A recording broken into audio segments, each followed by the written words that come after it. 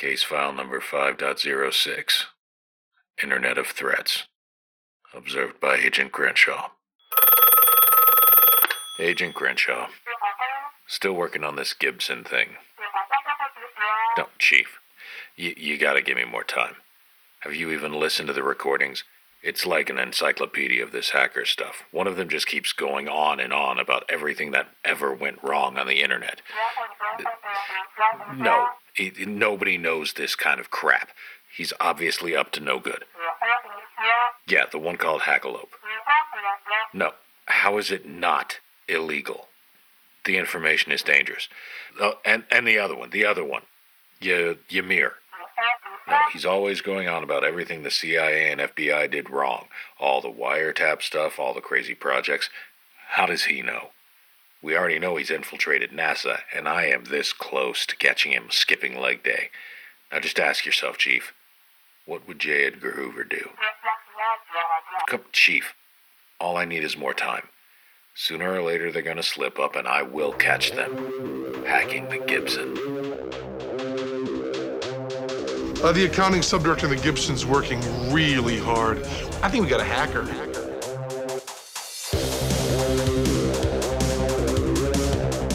Hey, Ymir. Do you have network printers at your office? I think so. It's been a long time since I actually was there, but I think we do. So this is an episode about the Internet of Things, and the first Internet of Things hack that I ever heard about. And unfortunately, I wasn't actually able to find reference to this, but I know for sure that I heard this story in like the 2004 range, maybe a year in either direction. Okay. Was that this hacking group LSD had compiled hacking tools to run on the JetDirect cards for the HP laser jets at the time. Okay. Now, there is a hacking group confirmed named Late Stage of Delirium, which is a Polish hacking research group that was active at the time, has continued to be active. I think the most recent article that I saw directly referring to them was in 2017.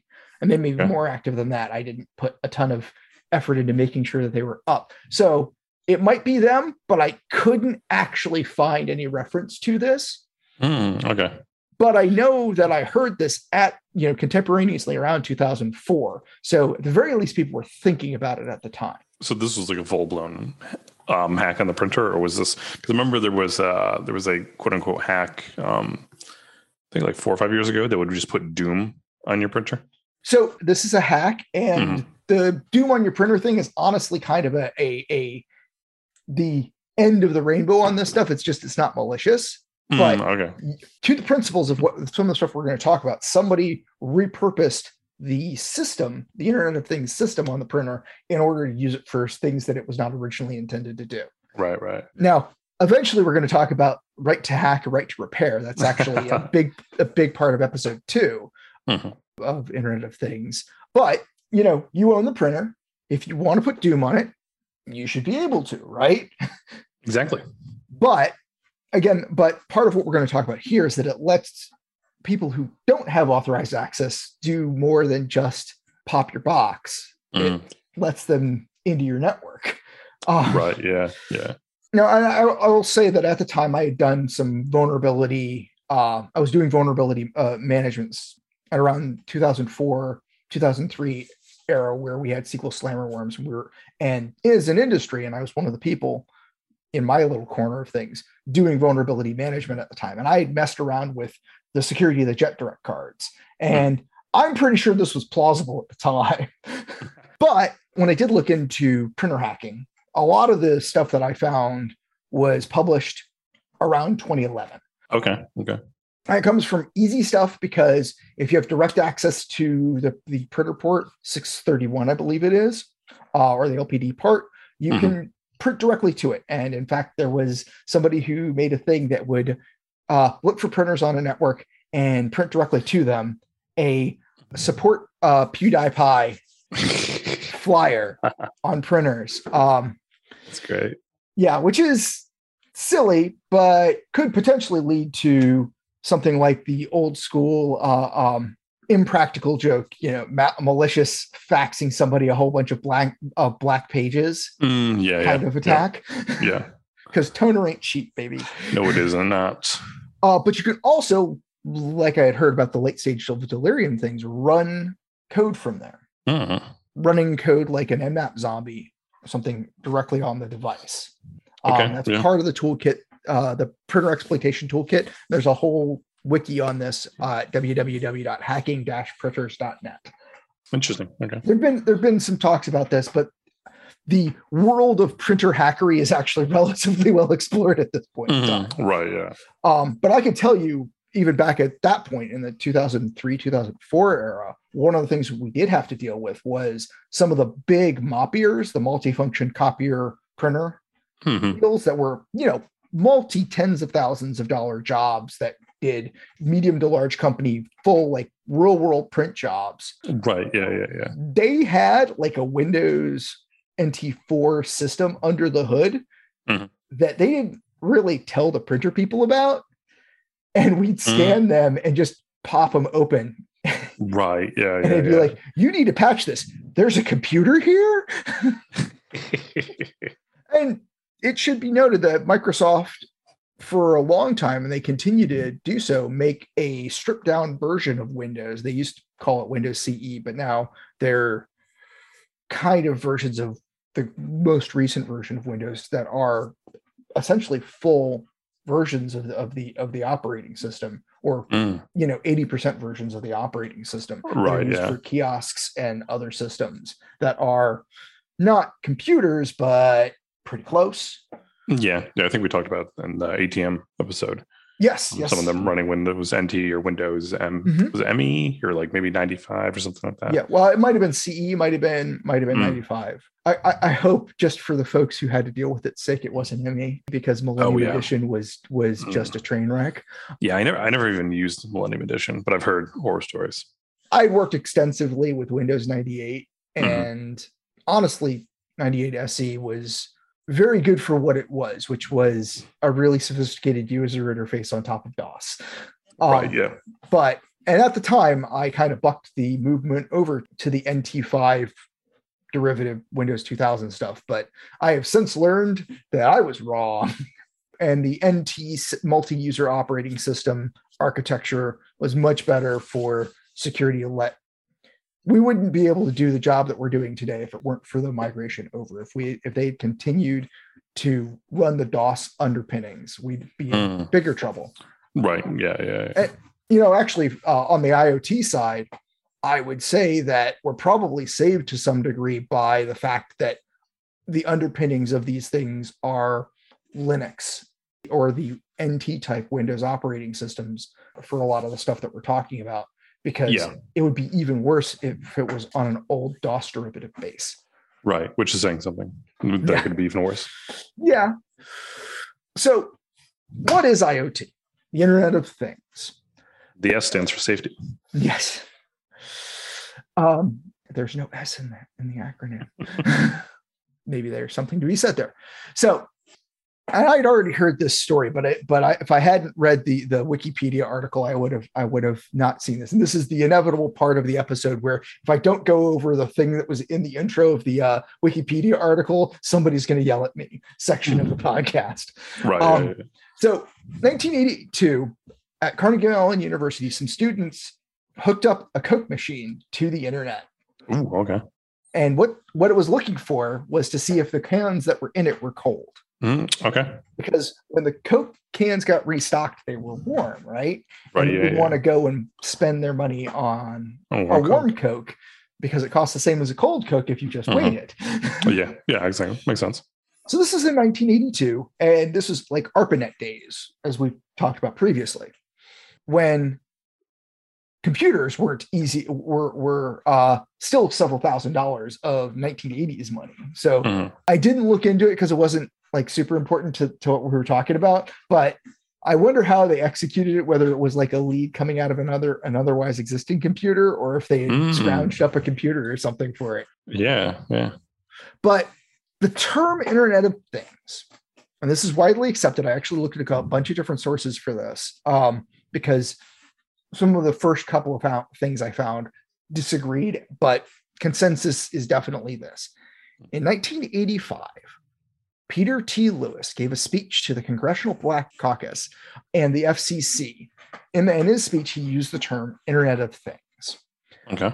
Now, he's the co-founder of Cellular One, and the predictions in his speech were largely on target. Okay. So, like, very prescient. And this is in 85. Before we had an internet, he was talking about ubiquitous connectivity type stuff. Oh, damn. Yeah. That's crazy.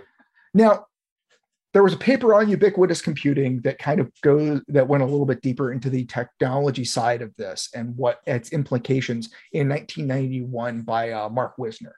There was some subsequent stuff because we didn't really start having internet connected things, computers that aren't computers, until early 2000s. Right. Yeah. I mean, there was a Coke machine back in 82, obviously. Yeah, because New Coke was coming around in a few years. Yeah. But the Internet of Things are computers that aren't computers that are devices. We had a bunch of embedded type systems prior to that. And as always, how do I get this set of microchips to do certain things? Right, yeah. But as we got smaller and smaller, this pushed us to system on a chip. But that's where we're at right now, where you can get the whole processor, memory, everything you need to run basically a computer on one chip. Right. Yeah. It wasn't quite where we started, but we were close. We were like on the precipice of that. And then the utility of it pushed us to this world of commodity system on a chip. Right. So we have a system on a chip that is probably more powerful than a lot of the applications. And we have general software, whole operating system, Linux embedded operating system that we can put on top of it. And while this is probably overkill for the actual computing you need in a lot of cases, it gives you flexibility. And it means that you don't have to do the specialized circuit on chip development. You can just write software just like you're writing any other Unix software, or mostly. Yeah. So those two things are critical in allowing us to have an Internet of Things, not just that they're connected to the internet, but also making it so that they're so alike that we have the ability to treat at least classes of things together in terms of the work that we do to either develop them or hack them. Yeah, exactly. If everything was its own kind of thing, this would be a less deep well to explore. Right. But the last piece, the last leg of that stool, I think is super important, which is the idea of ubiquitous network connectivity. That's what takes us from basically embedded computers to an actual Internet of Things. Right. Because that's the internet part. You kind of need that. Yeah. So network access comes in a couple of different ways. The first one I was going to talk about is cellular. And the thing that I meant to look up is I remember a report of something where they prepaid the SIM chip and they put it in a device. Okay. And people were breaking them open, grabbing the SIM chip out, putting it in their phone. Oh, nice. And using the prepaid cellular stuff in order to just use their own cellular phone traffic, which is awesome. But you have to understand that this is probably not what they intended, but also probably a cost issue. Yeah. I mean, the manufacturer totally to blame for this, for not anticipating something like this, because it seems pretty easy, but they probably sold the device as a loss leader with the expectation that the interaction with the service or the data that they could sell from gathering it would offset the cellular charges. Yeah, exactly. So people who got these devices probably didn't pay for the cellular access as part of getting the device. Yeah. Another thing is Wi-Fi. With all of our internet connected devices, we've dealt with that. One of the things that has enabled that is the WPS enrollment system for devices. So you can actually enroll devices in your secure Wi-Fi implementation without having a keyboard to type in a password. Right. Yeah. And then there's an idea that people talk about more than I think it occurs, but I think that we're going to see this more and more as soon as folks really figure it out, which is the idea of a mesh, or sometimes it's called a fog. Mm. And that idea is that all of the devices that you have connect to one another based on proximity, and they can do certain operations. The best description of this that I found was talking about smart power meters. Okay.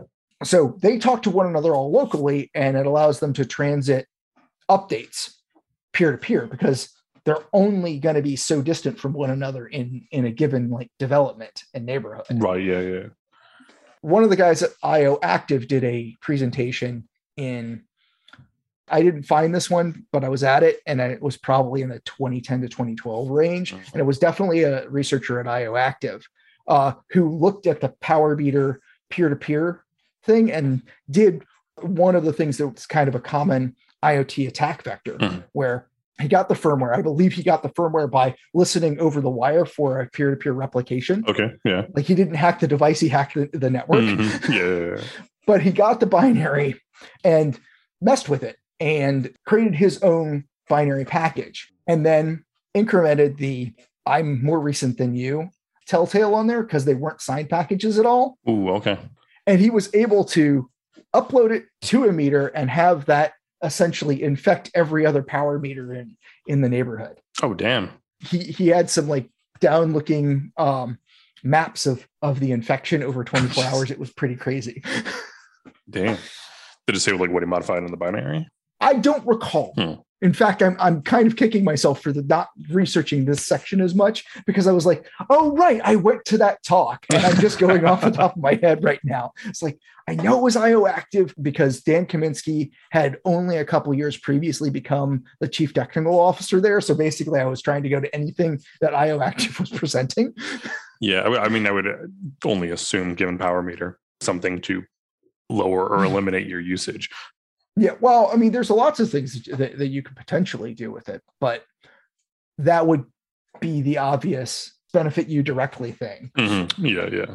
So often included with Internet of Things, and I think it's a very important, an important piece, but it's not kind of in the realm of all of the computers that aren't computer stuff that we're talking about today. But I'm just going to make sure I mention it, is RFIDs. Right. For anybody who doesn't know, so I'll ask one of my, I think probably notorious by now, trap questions to you. Can you describe to me how an RFID works? I can't, because I haven't really done much of RFID. Like, the only RFID that springs to mind are the Apple tags. The Apple tags are more complicated than the simplest case, which is what I'm going to describe right now, because they are powered. They do have their own batteries in them. Okay. Or at least that's as I recall it, that they are powered. But RFIDs, the simplest case, are not powered, or at least they don't have their own power source. Okay. What they are is an antenna, chip in the middle, and a transmitter. And when you send it the right signal, the right frequency, it's enough energy that it picks up from the antenna, because radio waves are energy, right? Right. I mean, microwaves can do a number on you, and they're not much different than radio waves. They're one band down. That energy is enough to power the chip to give a response. Let's say, in a very simple thing, you have a query that's happening on a particular frequency. Okay. And the chip responds with, hey, I'm responding, and this is my number. Okay. So it gets the energy receives that, formats the answer, and then sends it out the transmitter. And it's just that simple. But that means that if you know the radio frequency, if you know the magic incantation to hit it, it will respond with the same thing every time. Again, this is the very simplest case. Right. So, I mean, Apple tags use Bluetooth, and I'm not sure if they use Wi-Fi. I actually need to do some reading on exactly how Apple tags work, because there's been some Apple tag hackery as well. That's interesting. Might not warrant a full episode, but I probably want to know, because I know that there are people that have done beeperectomies of Apple tags. Oh, really? Yeah. There's a whole thing of not just people having instructions for it, but people selling them. or at least there were at one point, so that you could stealth AirTag whatever you wanted in a very creepy way. Yeah. That was my first thought when I learned about them. Was, oh, these are going to be used by creeps. AirTags are interesting in an IoT ID kind of way, because if you're doing, and this is what a lot of the very simple RFIDs are used for, is inventory control. You do a scan for all of the inventory you want on like a pallet, and instead of counting each thing individually, you look for the RFIDs that respond and what's you're supposed to have. Right. Yeah. That makes sense. So you need the device that does the transmission close enough to, and the receiver close enough to get all the information. Right. What Apple did was they utilized what in essence is a nationwide sensor network because of the relative ubiquity of iPhones. Mm-hmm. So they took that and some already existing radio frequency stuff, Bluetooth and Wi-Fi, and they put devices that could listen and transmit on those frequencies enough to basically your phone is listening in and then talking over your internet connection back up to the cloud. And that's how people find AirTags when things get lost. Yeah, makes sense. But again, I'm not absolutely certain because I haven't looked into it, but I'm pretty confident that they are powered because they vibrate. And vibration is quite power intensive, and you wouldn't be able to power that off of radio frequencies. Or if you can, I have a completely screwed up understanding of electrical engineering, which isn't impossible, but I'm not betting that way. So the last point from the Wikipedia article that I want to make sure to hit is they're talking about the Internet of Things being the point when there were more devices on the internet than people. Okay. Cisco Systems did a survey of this to try and figure out where and when that might happen. It occurred between 2008 and 2009. Oh, really? Shit. And the current ratio is about 2-to-1. Things to people. Damn. Okay. At least based on the Wikipedia article. I will admit that's another one that I didn't go and look for sourcing on. Right. Welcome to Hacking the Gibson, where we read the Wikipedia article for you. You're welcome. Well, let's see if we can dig a little deeper into some of this stuff. I think OWASP specifically had, the 10 things that you worry about with IoT security.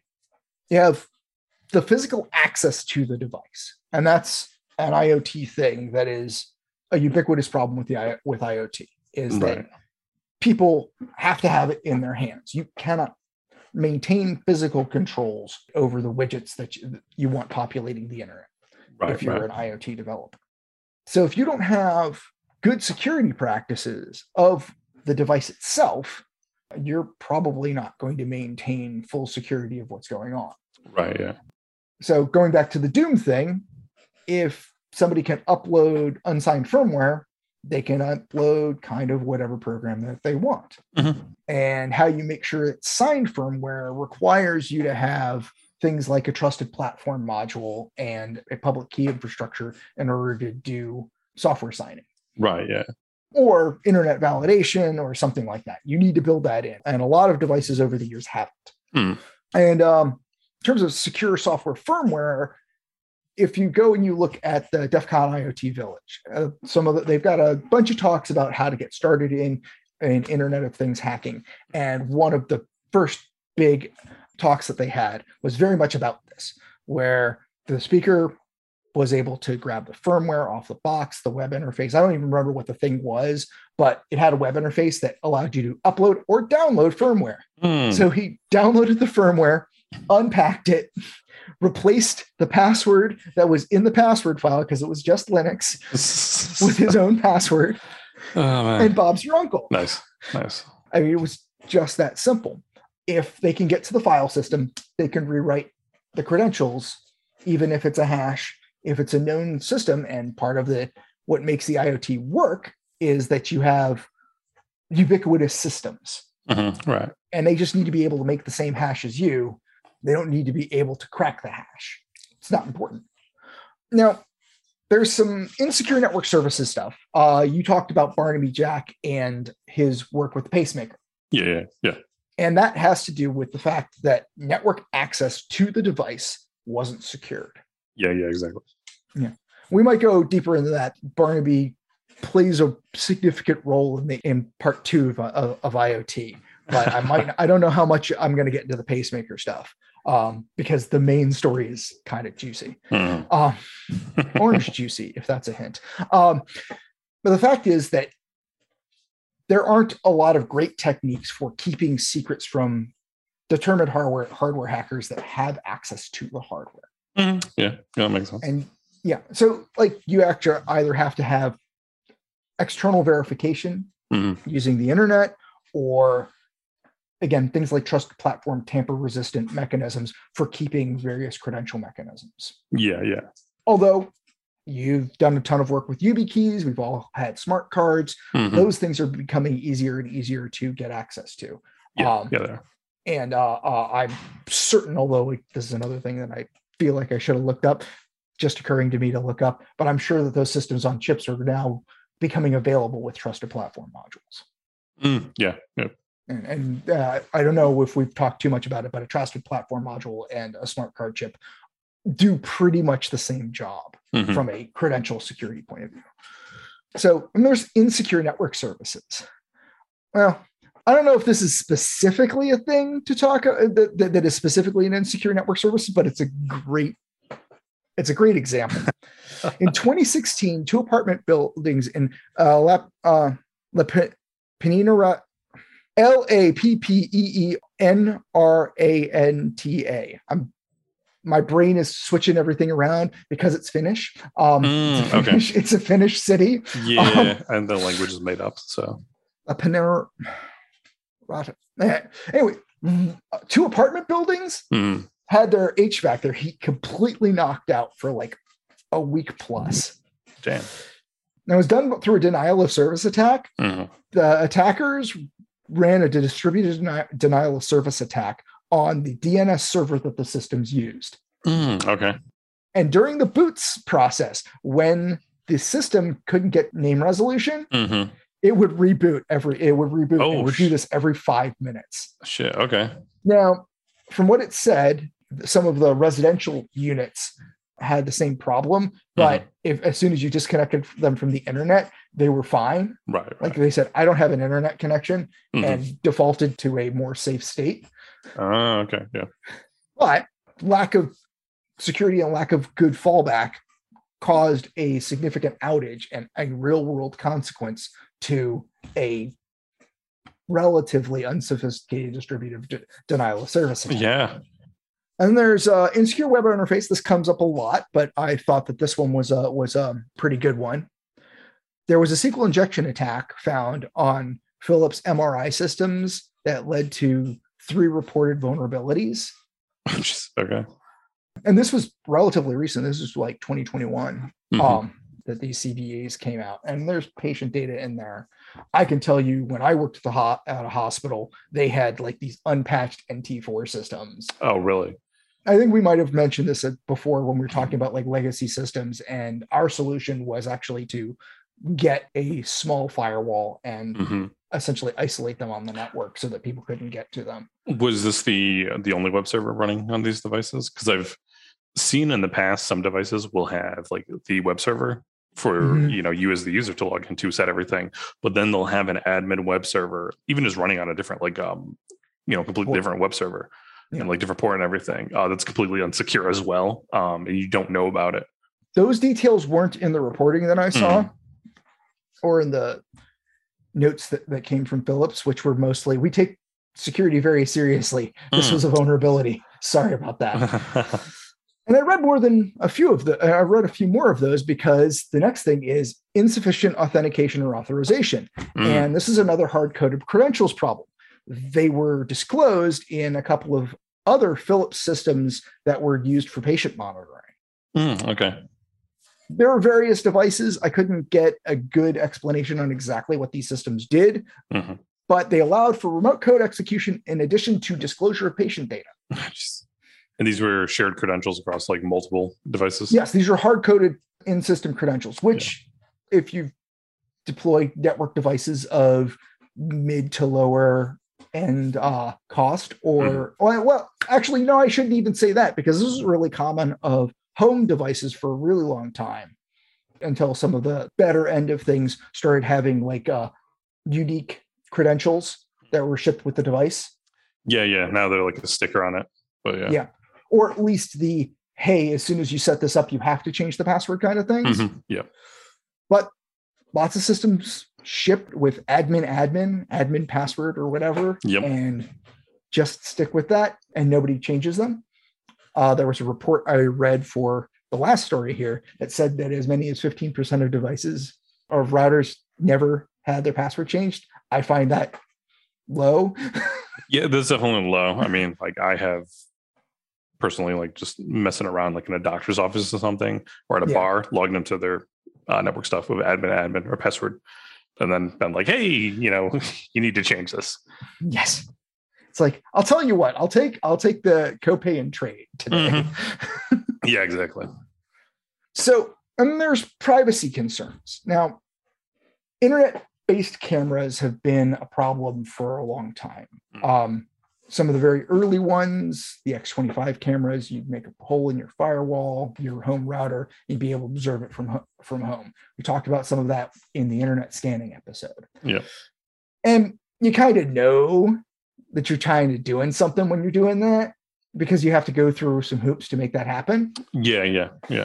What's worse in my mind is where you think you have some security built into the system. And in 2019, you might have heard about this, that about 24 or so Ring cameras were hacked, and some things like hackers were using the speakers in like a baby monitor to creep out the kids and stuff like that. Yep, I remember reading that. Yeah. Well, that was done through credential reuse or credential stuffing. Somebody's credentials were compromised in another place. They used the same password, and whoever got the data dump just went and tried to find every place that you might have used that email address and password. Ring also had another problem about the same time, a little bit before, where there was a Trojan third-party app to access your Ring camera. So the app itself was an insecure interface. I remember, I don't know if you'll talk about it, but I think there's still a website, but there used to be a website that was just populated with thousands and thousands of webcams that were publicly accessible. No, I'm actually not going to end up talking about that, because to me, the big story I kind of wanted to talk about at the end of this first episode of Internet of Things is Mirai and its various derivatives. Okay. Did you ever deal with the Mirai worm at all? No, I guess I did. It was a big deal starting in around 2016. Okay. 2016, 2017. And the thing about it was that they had a very effective, very, very large, widely populated botnet for distributed denial of service attacks. Now, how they got there was by infecting Internet of Things devices. They used various attacks, and there are several generations of the Mirai worm. And based on how things turned out, we're pretty sure that the original beast outlived its creators.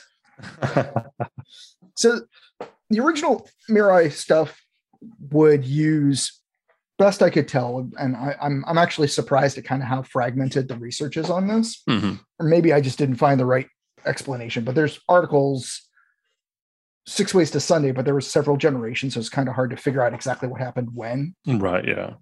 Down to the exact technique. But we know that they used things like cross-site request forgery to get you to click on a link that then made a request to your router using the default credentials to compromise your router. And then it would do things like make holes using UPnP so that they could connect directly to your computer or run things directly on the routers. Nice. And in fact, they were so successful at spreading that there was another botnet in the 2015-2016 timeframe, while Mirai was in its spread stage, that it outcompeted. It actually repopped the boxes that Qbot popped. And the folks that were running Mirai were taunting in hacker forums the Qbot guys. So they ran some really substantial distributed denial of service attacks. Dyna DNS, a bunch of major websites were hit through it. This is one of the things that Cloudflare wrote up quite a bit on like dealing with the volume of traffic coming from the botnet. Right, yeah. Things like that. So there was 3 guys, Prash Jha, Josiah White, and Dalton Norman, between 21 and 22 years old. They reached an agreement to serve 5 years of probation, according to the Department of Justice, pay about $125,000 in restitution, and do a combined 2,500 hours of community service, which is basically a year of community service. Like a normal person working a regular full-time job is about 2,000 hours a year. They were given a lenient sentence because the government said that the defendant's cooperation was extensive and exceptional and warrants a substantial reduction in sentence. And this is from the DOJ prosecutors, because they did a lot of cooperation with law enforcement once caught, for both law enforcement and security researchers to kind of clean up the mess and make the mess better. But the thing is, before they were brought in, they released their source code out into the world. And because they released their source code out in the world, we got a lot of variants that went through a couple more years of malware. And they would incorporate new vulnerabilities, some of which were to exploiting kind of lower security routers from the outside, which is fun. So the age of the router came, and the whole idea of scan the internet, find an endpoint that you can actually talk to. Right, yeah. Like that world, there's the old WinNuke attack, which is probably a really good example of this. So WinNuke worked because, and this was back again in the Windows like 95-ish days, Windows 95, 98 days. The handler for the number of open connections that hadn't been created as a state was like 1 byte long. They only had a buffer of about 7 or 8 connections. Okay. So what WinNuke did was, if you could find the end IP, you could just hit them with a certain number, with a very small number of connection requests, and they had to reboot the system. It wasn't remote code execution, but it would just jam the stack. Oh, damn. Okay. And this is a time period where it was a little bit easier also to find the IP address that you were trying to hit.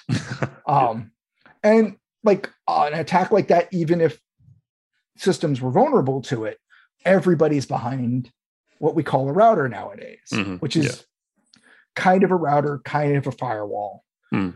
It's about the least you can be of those things to be on the internet.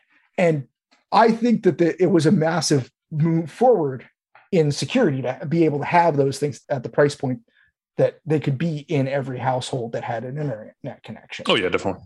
I mean, they didn't need the level of functionality that we sometimes demand at the enterprise level. So I'm not slamming it for being low functioning. I will slam the vendors that didn't do a good job of security. Yeah, exactly.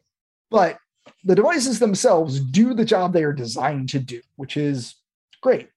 And in fact, things like UPnP have happened that have done some really kind of sophisticated stuff with connection management that actually forked the world of like enterprise firewall and home firewall. But since we had those, the local network stuff became a little bit easier to deal with.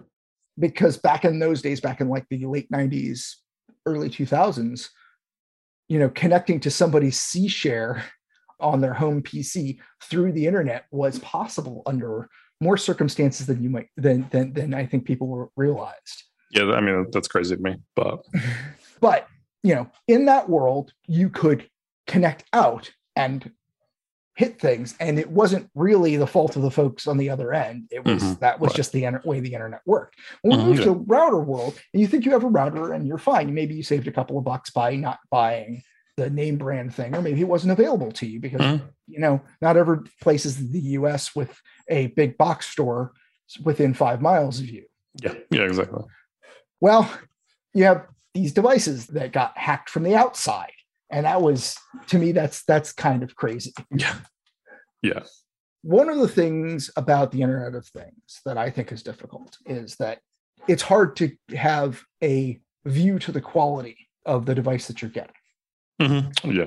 And network segmentation of your home network is not a thing that's common. No. I mean, I mentioned to you that I've done it here, not as extensively as I want to, but like the PCs are on one network and basically all of the handheld devices and IoT type devices are on a different SSID. Yeah, I did the same thing. Someone else's house, when I set up their network, was IoT on one, PCs on the other. Yeah, but that's an uncommon thing to do, even though a lot of going back to some of those like home level devices are capable of it. Like you don't have to spend extra money to be able to do those things, but a lot of folks don't do that. Even if they do know how to do it, it's not a common thing to do. Yeah, it's like the little extra time. Yeah, most people are just like, not worth it. Like whatever. Well, also one thing about that my wife has complained about once or twice is that she has an Apple computer and she has these Apple devices and they're not on the same network and they're not on networks that can talk to one another. Yeah. So some functions haven't worked exactly right between the two of them. Now you can still do a lot of stuff by leveraging the cloud, but some of the magic it just works interactions doesn't just work if you start putting network barriers in between them. Yeah, go figure. And I guess I'm going to give a little bit of a preview of what's coming up, which is of the next IoT episode. So Barnaby Jack, in addition to messing with pacemakers, also did some work with insulin pumps, and he wasn't the only one.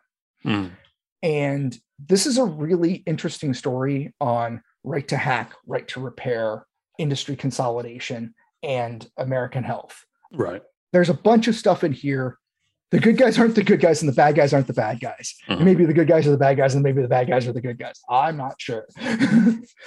But I can't wait to tell the story.